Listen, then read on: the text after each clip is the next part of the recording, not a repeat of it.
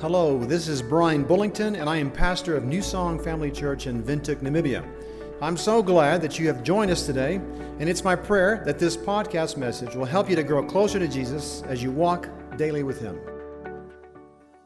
We're getting very close to the day the world will celebrate the birth of Jesus. That day's coming. It's around the corner. Maybe you're already shopping and figuring out your Christmas plans.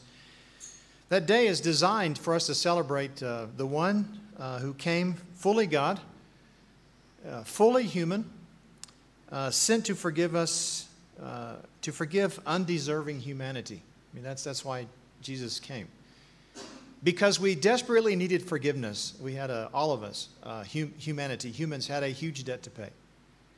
And because of Jesus Christ, we have this freedom, the gift from the Lord to be forgiven, transformed by Him, and made in right relationship with Him, the perfect Christmas gift. There's no better gift than that right relationship with God. And we long, humanity, we as humans long for this kind of forgiveness.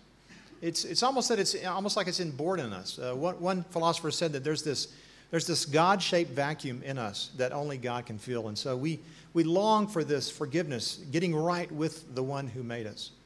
God sent His Son, Jesus Christ, to live among us, fully human, fully God, to die for our sins. He was crucified on a cross, rose again, lives today to give us life. This is the gift that we're celebrating in a couple of days.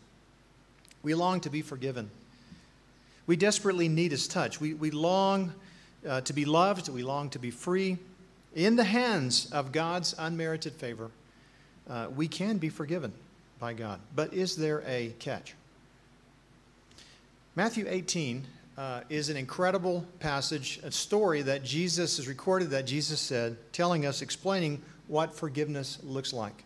And it's a great story for us to park on, to think through, to really meditate on, because it really lines out perfectly exactly how forgiveness works when it comes to God and us, you and me. The story tells a story. Jesus says, the kingdom of heaven is compared to a king who decided to bring his accounts up to date. He basically decided to balance his checkbook, and he realized that there's people who owed him money, and so he called in people who owed him money to settle things up.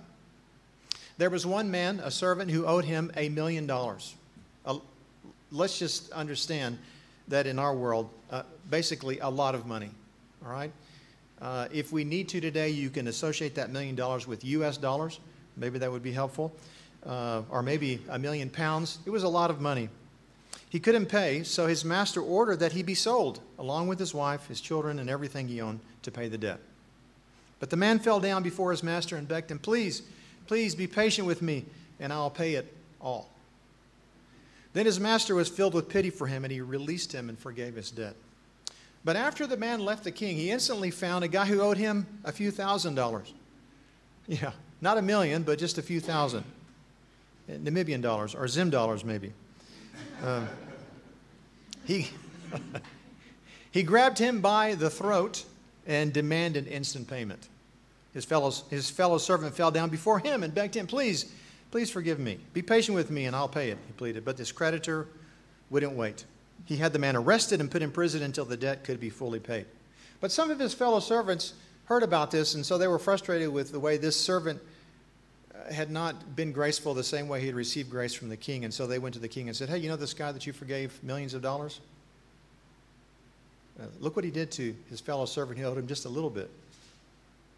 The king was very upset. He said, evil servant, I forgave you that tremendous debt because you pleaded with me. Shouldn't you have also had mercy on your fellow servant, just as I had mercy on you? That verse should be on the screen right now. Shouldn't you have mercy on your fellow servant, just as I had mercy on you? Then the angry king sent the man to prison to be tortured until he had paid his entire debt. And then Jesus says something very interesting in the story, verse 35. It's not on the screen. He says this, verse 35 of Matthew 18. He says, that's what my heavenly Father will do to you if you refuse to forgive your brothers and sisters from your heart. It kind of levels the playing field, doesn't it? Pretty clear. Pretty clear. The expectation of God is that we would offer forgiveness for little debts because we have been forgiven a large debt. Our forgiveness is motivated by the reality and fact that because God has given us tremendous grace, we also ought to give grace to others. And we long for this forgiveness ourselves, right? Just like this servant going to the king, please forgive me of my debts, right? But we need it. So what we need so much very often is so very hard to give to others for whatever reason. Forgiveness is only the way to have peace in this stage of life. Look, revenge, retribution, retaliation, none of those will end in the kind of peace that we desire so badly. The same peace that was afforded us when God forgave us of our sins. Endless wars will only stop with forgiveness. We long to feel loved, accepted, free, and forgiven. All of us do. Not just you, but the person sitting next to you. The person that you're mad at, the person that you won't forgive, also needs this forgiveness and transformation of God. Only God can forgive him. God is only asking us to forgive them the small debt so that he can also forgive them the big debt, the bigger one, the one that they need to be forgiven most so they can have this right relationship with God and have true peace. In the 1980s, in the United States, there was a telephone service that people could call in and make money from. They were called 900 numbers. Maybe you heard of these things. I think there was something like that too in this part of the world. But if you phoned those numbers, the person on the receiving end of the phone call would actually make money. And so people were calling in and listening to all different things. There were all different schemes to make money from these telephone calls, 900 numbers. A man in Los Angeles and a man in New York City at the time decided to create an apology telephone line so that every time you called in, you could apologize for something. It was anonymous, as we say here, and anonymous. And the police would not be verified. You could just come, you could confess your sins, pay a price like $1.35 to confess your sins, and no one would be the wiser. Police would not hear about it. And the first day these lines were opened, hundreds and hundreds of people started calling in and confessing sin. From cheating, from murder, rape, every type of sin you can think of was confessed on that apology line. There was also the guy in Los Angeles created another telephone line too, where you could call in and hear all of those confessions. So you could you could pay $1.35 to hear the confessions as well. And they made big money, millions of dollars. People called in, hundreds of thousands of people called in daily. We desperately want to be forgiven. We want to confess those things and get those off of our chest. That's how we're wired. We need this. Forgiving others is, though, not very popular in the world we live in today. Some would even say that the Christian ethic of forgiveness is actually weakness. And very often believers are attacked and insulted because they are so forgiving. At least the ones that are forgiving are seen as weak. I don't personally want to live in a world, though, that doesn't forgive. A world void of grace and a world without peace is the end result of a world that never forgives. It's this endless cycle, and we see this demonstrated throughout society of places still today in our world that continue not to say I'm sorry and continue to fight. Some for hundreds and hundreds and hundreds of years. It is now their entire cultural makeup is this whole way of living for revenge, retribution, and it's disastrous. I don't have to name all the places that are in this continual constant war. You know about these. They're on the news all the time. The news loves these places. It's the only thing that really makes the news. God has a plan for our lives that promises us love, joy, peace, patience, kindness, goodness, faithfulness, gentleness, and self-control. In the process of trying to accept this unconditional love from God, to be seen as His children with the best inheritance in this world, God often comes to us. He comes to us consistently, constantly to forgive. Very often the first step for us, though, is to forgive. Very often the first step is to forgive those who made us feel unloved in the very first place. This forgiveness that comes to us needs to be accompanied with forgiveness to others. We are invited to forgive others. There's no question that some of us in many, many ways have been disgraced by the ones. There's no question that the person that you're being asked to forgive has hurt you in some way, right? We do this in so many different levels. It's the mother who gives her child 2 shirts for Christmas. When the child wears one shirt, the mother accuses the child of not loving the other shirt. Have you ever done that? Have you been guilty of that, moms? You know, that's on a lower level. Or it's the person who says, if you loved me, you would. You owe me an education because of how hard I have worked to pay your way through school. Some parents manipulate by telling their children they need to please their husband or their wife. Your mother would be very disappointed if you do that. Your mother would really appreciate it if you did ... Some are very obvious, but painful nonetheless. Blatant verbal abuse. I wish you had never been born. You're a mistake. You're stupid. You're ugly. You're fat. You're skinny. And then there's more extreme cases of hurt, sexual abuse, physical abuse, alcohol abuse. There's all these just straight out violence, death, murder, stealing, all different types of crime that's enacted in the society that we live in, whether it's from our family or friends or the neighborhoods that we live in. We have all, in some way, been subject to some kind of hurt where in some way we've been disgraced.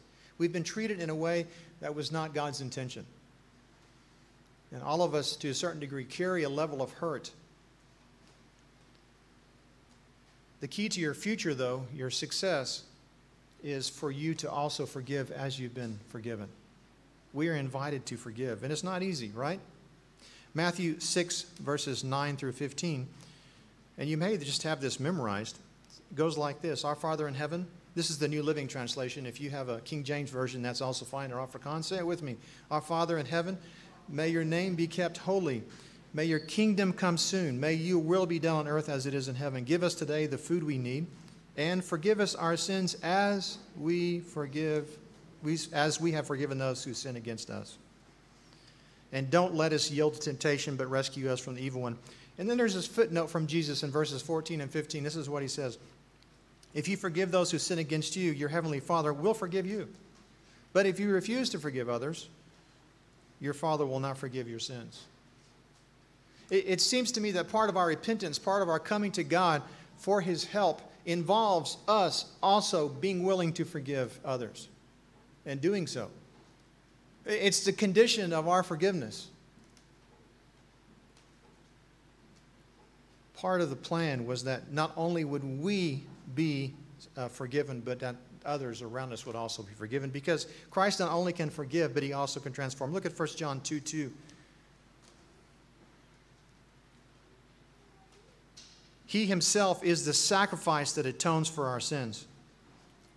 And not only our sins, but the sins of all the world. This plan is not just for you to gain right standing before God, but it is the plan also for those around you to also experience the same forgiveness that you've been afforded. God wants to forgive not just you the millions of dollars that you owe, but also the millions of dollars that your family owes. He's asking you only to forgive the few $1,000s that they owe you. When we're wronged in some way, or when we perceive that we are wronged as a society, we have ways we deal with people who do wrong, correct? We have facilities that in some countries are called correctional facilities. All right? The point there is not to call it prison, because the idea of this is to bring them in, to lock them up, yes. But the hope is to make them new people, to correct their behavior. I just call them prisons. But that's the goal, right? As we as a society have said, prisons are okay. There are some people who need a legal timeout from society. They need to be put in and pulled away from society, and they need to either pay their debt or they need to be rehabilitated. But right now we believe that this person is not safe to be in normal society. We need to put them up, and so we lock them up. Our society has understood that. And by the way, we can forgive someone in prison, right? We can forgive, but still ethically keep them in prison. Forgiveness does not condone sin or evil, right? Forgiveness is not saying we believe that everything you've done is right. Forgiveness says that I can be okay in my heart with you. But it could be that you might still have to pay for the consequences of your sin. And our society understands that. We get that. That's how we respond. I think that's probably the healthiest way society outside of God has discovered how to deal with people who've wronged is prison, is internment. That's probably the healthiest way. Here's some unhealthy ways I think that we all operate in it at some point. We get revenge. Revenge is not healthy. The goal of prison, of course, is not revenge. Our goal should not be revenge or retribution or retaliation. We just want to correct the behavior, right? I don't know if you've ever seen the movie The Princess Bride. It's an old movie. The main actor there, his name is Mandy Patinkin. I can't pronounce his name very well. Recently saw an interview with him. He was talking about the movie. Now, he played a character called Inigo Montoya. And if you've ever seen the movie, he has two great lines. The one he's famous for is where he says, "My name is Inigo Montoya. You killed my father. Prepare to die." Now, as the story goes, Inigo Montoya, when he was 11 years old, his father was killed by the sword in front of him. And he vowed that day as an 11-year-old to take up sword playing, learn how to be the greatest swordsman of the world. So he practiced and worked at it until he was going to find that guy. And this guy who killed his father had 6 fingers, so he knew that someday he was going to find this 6-fingered man and kill him because he was the best swordsman in the world. And he lived the rest of his life, well into his 30s, trying to find this 6-fingered man, trying to get revenge, get payback for his father's death. It's a long, long journey of trying to find this man. He finally finds the 6-fingered man, and he looks at him, and if you've seen the movie, you know what he does. He looks at him and says, "Hello, my name is Inigo Montoya. You killed my father. Prepare to die." He keeps repeating this line over and over again, and finally the 6-fingered man says, "Stop saying that." Anyway, he gets his revenge, kills the man, and he's leaving out, he's jumping out of the castle towards the end of the movie, out of a window. He looks at the dread pirate Roberts, which is his co-character in the movie, and he says this. He says, "I've been in the revenge business for so long. Now that it's over, I don't know what to do with the rest of my life." He devoted his entire life to revenge. Mandy, the actor, interview recently said that for him, as an older man, looking back on his life, he's asked all the time, "What are your favorite lines of this movie?" And he said, "Well, I used to say all the time that it was that first line, 'My name is Inigo Montoya. You killed my father. Prepare to die.'" He says, "But now my favorite line is actually this one. I've been in the revenge business so long. Now that it's over, I don't know what to do with the rest of my life." He realized because for him, the ideology of actually being at peace and accepting your fellow man is really the key to joy and happiness and peace. When someone wrongs us, very often we can, there's so many ways we can react when someone wrongs us. One of these is to get revenge, right? And societies very often are entirely built on that idea, and it doesn't work.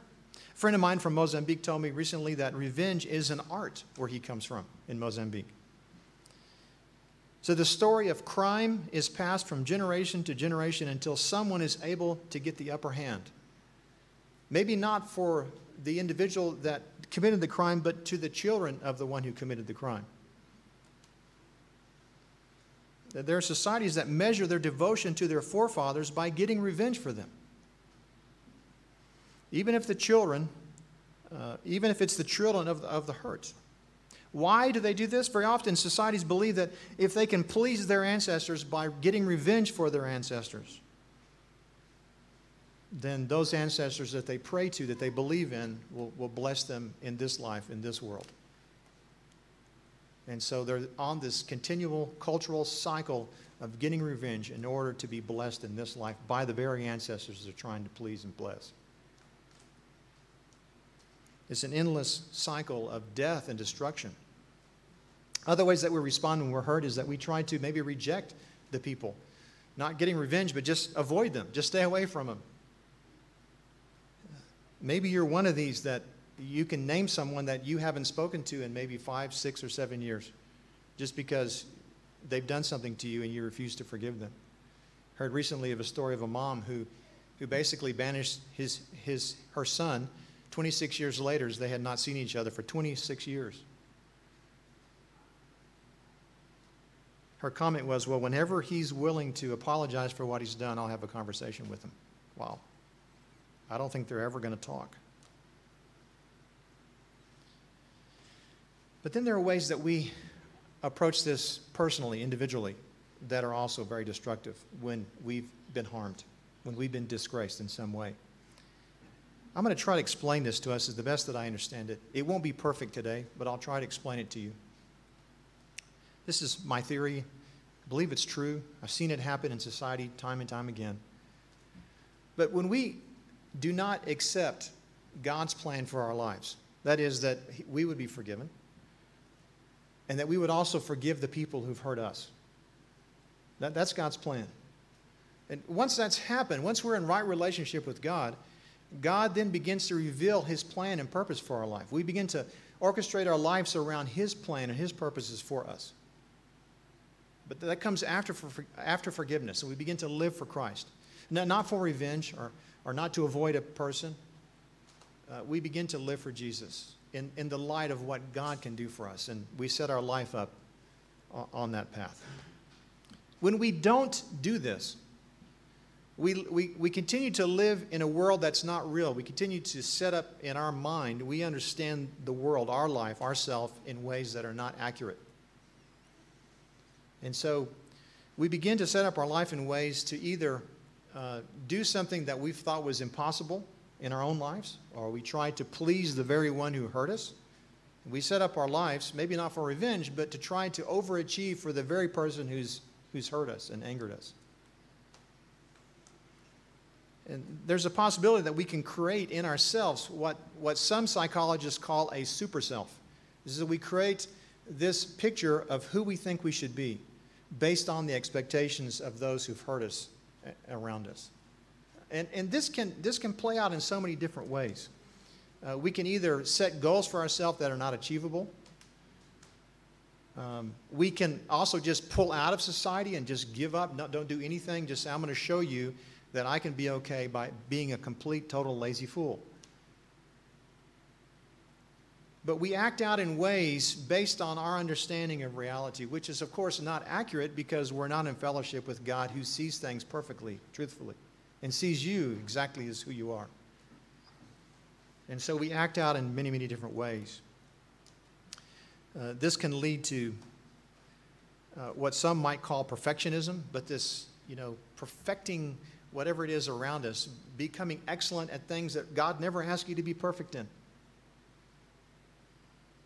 We move into this ideology in this world of, I ought to be like this, or I ought to feel this way. And so we act out. It's a very bizarre thing, but it can be kind of summarized in some of these areas that I'll share with you now. But this need to be perfect.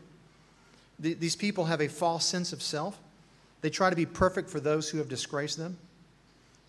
This perfectionism reveals itself in maybe the way they put up silverware, or how they clean the house, or what the car should look like, or how the lawn should be cut.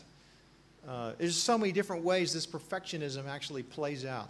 It could be for yourself. I've got to look this way. I have got to be the perfect body shape for society. Someone called me fat, therefore I need to now figure out how to be this perfect picture that this person obviously thinks that I've failed at. And this can lead to all kinds of problems, whether it's eating disorders of all kinds, whether eating too much, too little, all different types of eating disorders. And they can drive themselves and their families crazy. Perfectionist. These distorted priorities. Super self must prove itself superior and tries to find ways and areas to do so. The goal is to be better than everyone else instead of just being who God asked you to be. And so they drive for wealth and success and beauty and all these different things. And then when this person either achieves the goal and is not satisfied, or is unable to achieve these goals because they're too lofty, the other temptation then is to then point to someone else who kept them from their success. And so they find a scapegoat, someone they can point to and they stay eternal victims. They say, because of this person, I was never able to achieve my plans. And so they're focused. Again, all of this is a distraction on who they should be focused on, which is God, who can change them. Really what they need to do is forgive the person who hurt them and offended them and line themselves up with God's purposes instead of the purposes that are false. We see this in society, right? We also can have this angry need to prove, this angry drive to prove everyone was wrong about them. And we can get lost in this anger and not even realize where it comes from and be consumed by anger. I've just scratched the surface of all the ways we can damage ourselves when we don't forgive. It gives you maybe a window of how and why we do this. We can be our worst enemies because we refuse to forgive. We're the ones ultimately who will pay that. The key is to forgive, to be forgiven, and live for God, not for self. God invites us to receive this free gift and then to set our life up for Him. I promise you, living for God is much less stressful than trying to be this super self, trying to be this person that you're not, to please this idea of yourself that is greater or higher or lower than it should be. It's an inaccurate goal setting instead of asking God, what do you want from me? What is your plan? Let me live within your purposes and your plan. There is peace in God's forgiveness. There is this settledness that comes as we just rest in Him and what He can do for us. We are invited to choose option A, which is forgive your neighbor instead of getting revenge, retaliation, avoid, reject, destroy yourself. These are all the other possibilities if you don't forgive. God invites us to forgive our neighbor because it is the best plan for our health. Forgiveness breaks the cycle of ungrace in our lives, but it also breaks the cycle of ungrace in the lives of others. Luke 17, verses 3 through 4 says this, I'm warning you, if another believer sins, rebuke him. Then if he repents, forgive him. Even if he wrongs you 7 times a day and each time turns again and asks forgiveness, forgive him. When Jesus said this to His disciples, I love it. The disciples looked at Him and said, excuse me, you want us to forgive people 7 times? No. Jesus went on to say, no, not 7, but 70 times 7. Keep forgiving. Forgive them forever. The expectation is that because we've been forgiven so much, we should also forgive those who've wronged us. Because in comparison to what we're being asked to forgive, it is nothing compared to the great, huge gap, our desperate need for forgiveness that God afforded us.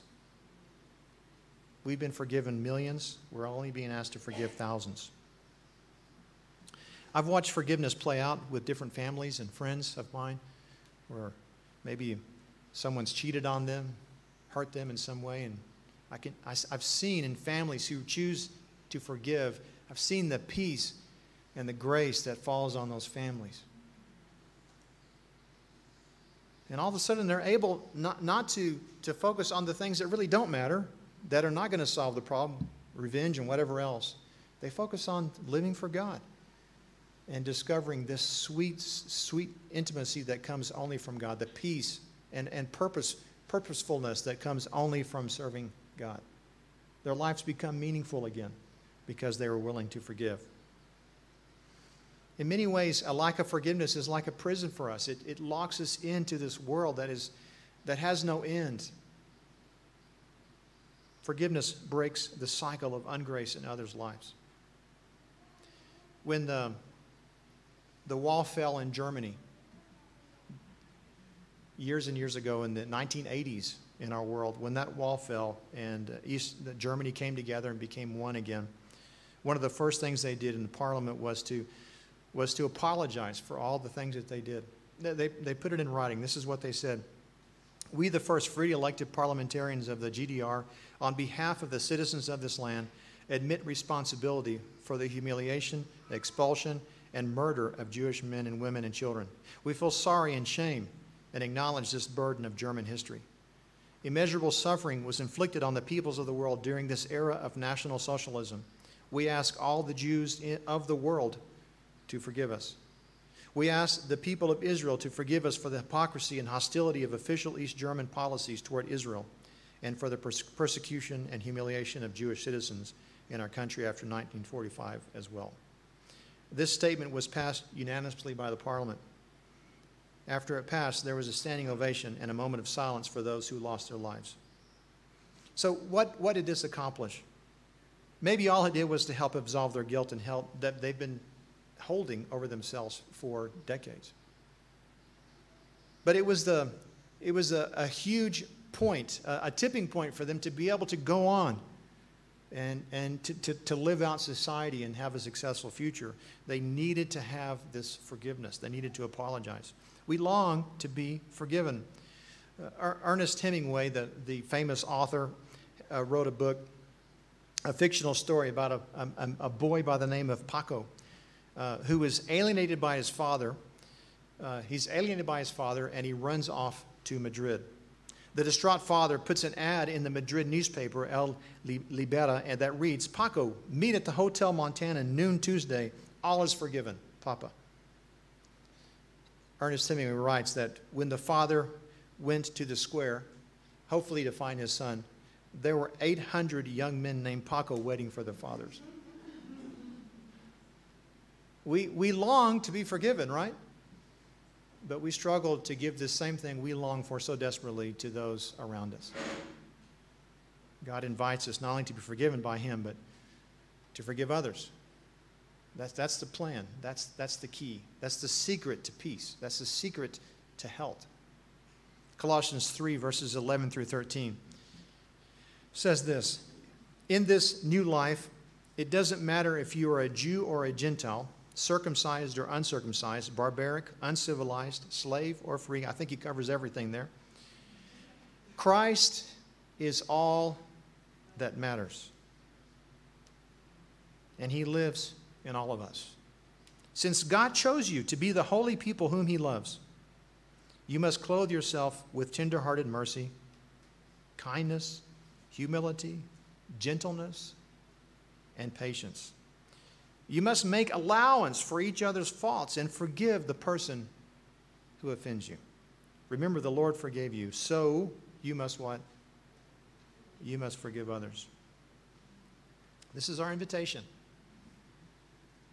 God has forgiven us the millions, right? He's asking us to forgive the thousands.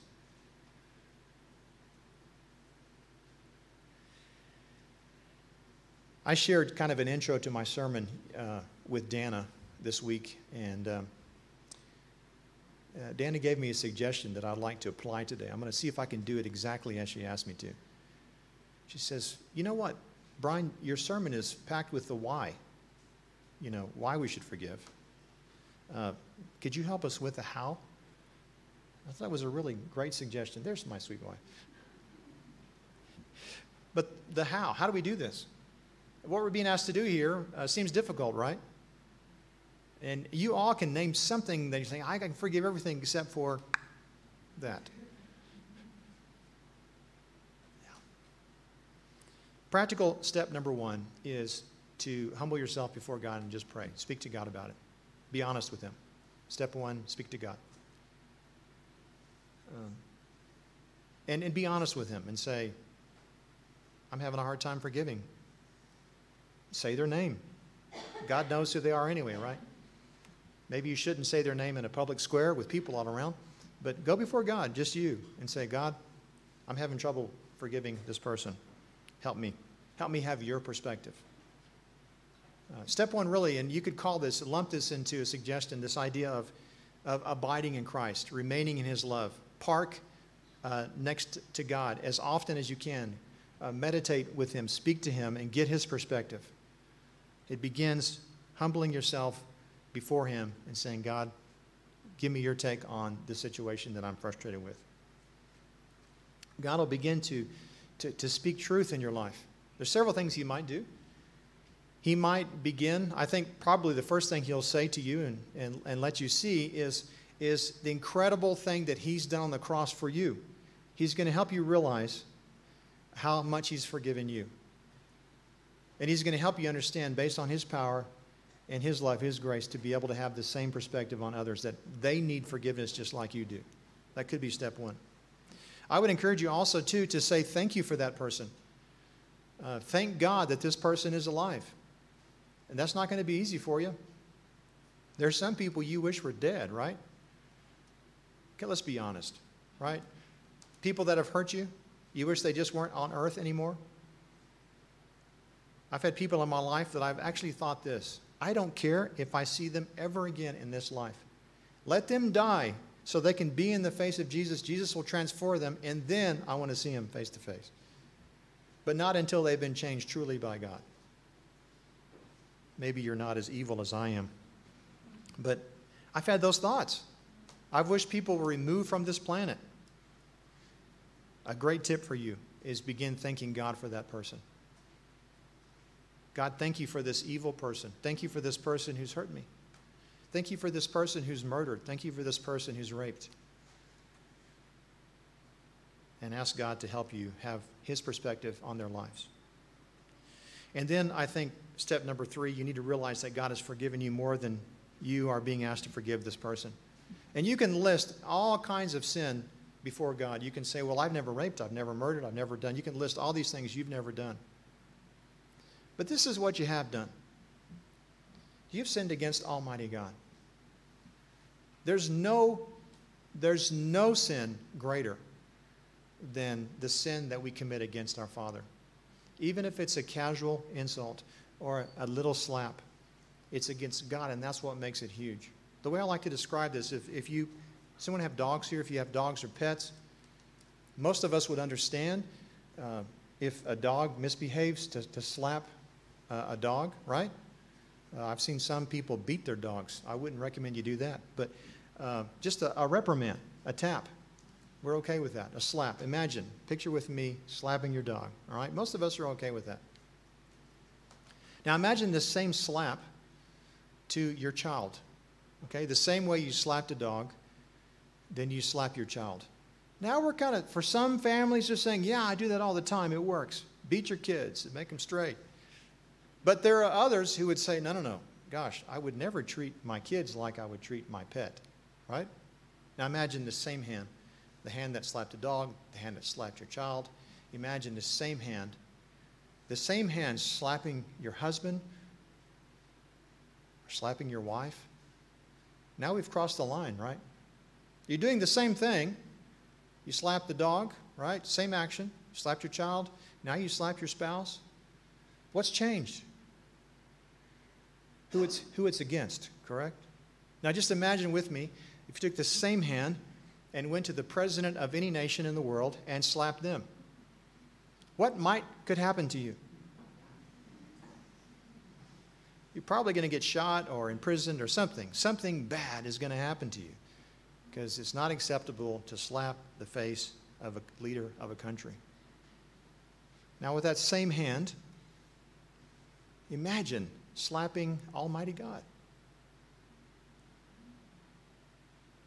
What do you deserve? That's a crime, according to Scripture, that is befitting of death. Your crime should be punished by death because of what you've done, because it's against God. That's why Jesus Christ had to die on the cross, is because your sins deserve the punishment of death. My sins deserve the punishment of death. It's a serious crime, more serious than anything we could ever possibly do here. There's no crime as serious as that. And so God asks us to forgive. And then possibly you can then begin to focus and meditate on the fact that when God forgives us, He also transforms us. And so you can bank on that. If Jesus actually comes into someone's life, no matter what they've done, God not only can forgive them, but He can also change them into the people that you wish they had always been. I've seen God change rough fathers, harsh fathers, difficult people.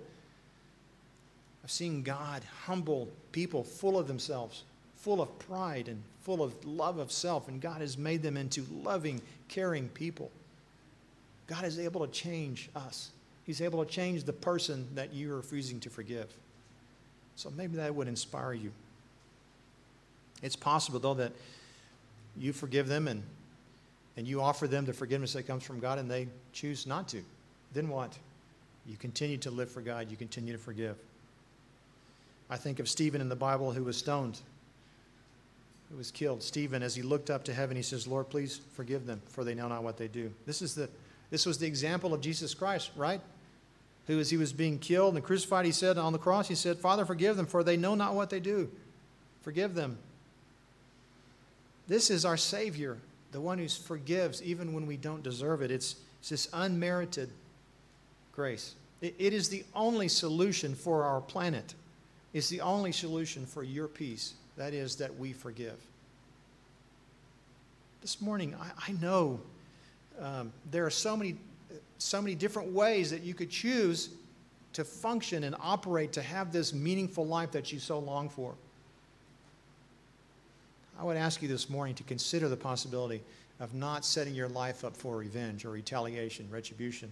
Don't set your life up to avoid or act out or create this super self. But come before God, forgiving those who've hurt you and asking God for forgiveness for the sins that you've committed, and experience the peace and freedom that can only come from Him. A story is told that in 1983, under communist rule in Poland, that Pope John Paul II visited there before they were liberated from communism, and he held a huge mass. So parishes organized marches toward the stadium to hear him. So every day to hear him, they would have these marches through the city to go hear Pope John Paul II. On the way to these rallies, they always passed the Communist Party, the Central Committee building.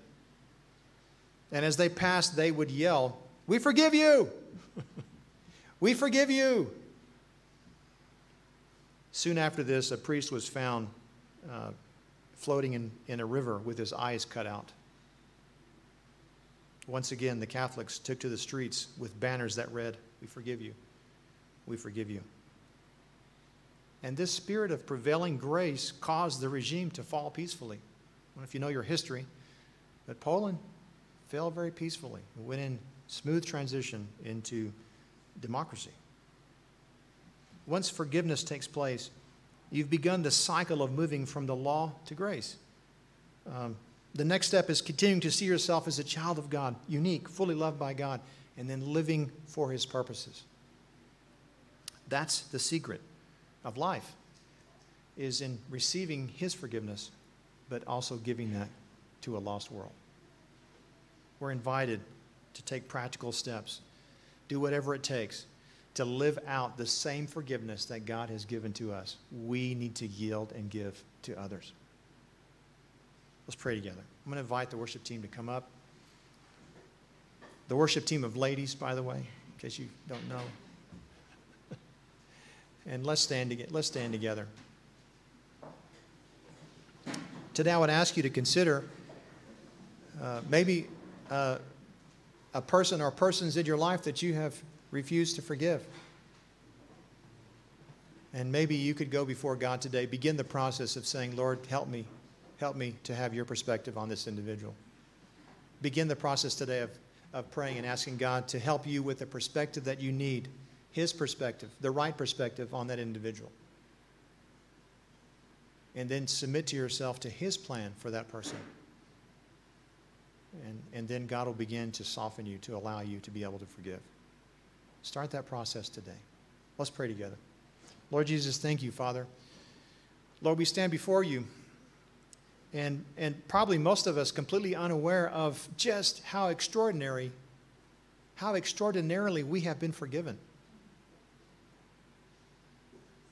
And Lord, we have done things against you, Father, that deserve the punishment of death. And Father, you've sent your Son as a ransom for us. Lord, you've done, Lord, what is beyond our imagination, and you have forgiven us. Lord, help us to have your perspective. Help us to see as you see. And then, Lord, give us grace to be able to forgive those around us. Lord, we thank you, we praise you. And Lord, we praise you for this great salvation. In your name I pray. Amen. This is Rico Veka, and I am also a pastor at New Song Family Church. I want to thank you for listening to this message today, and it is my hope that you will join us again for another New Song Family Church podcast.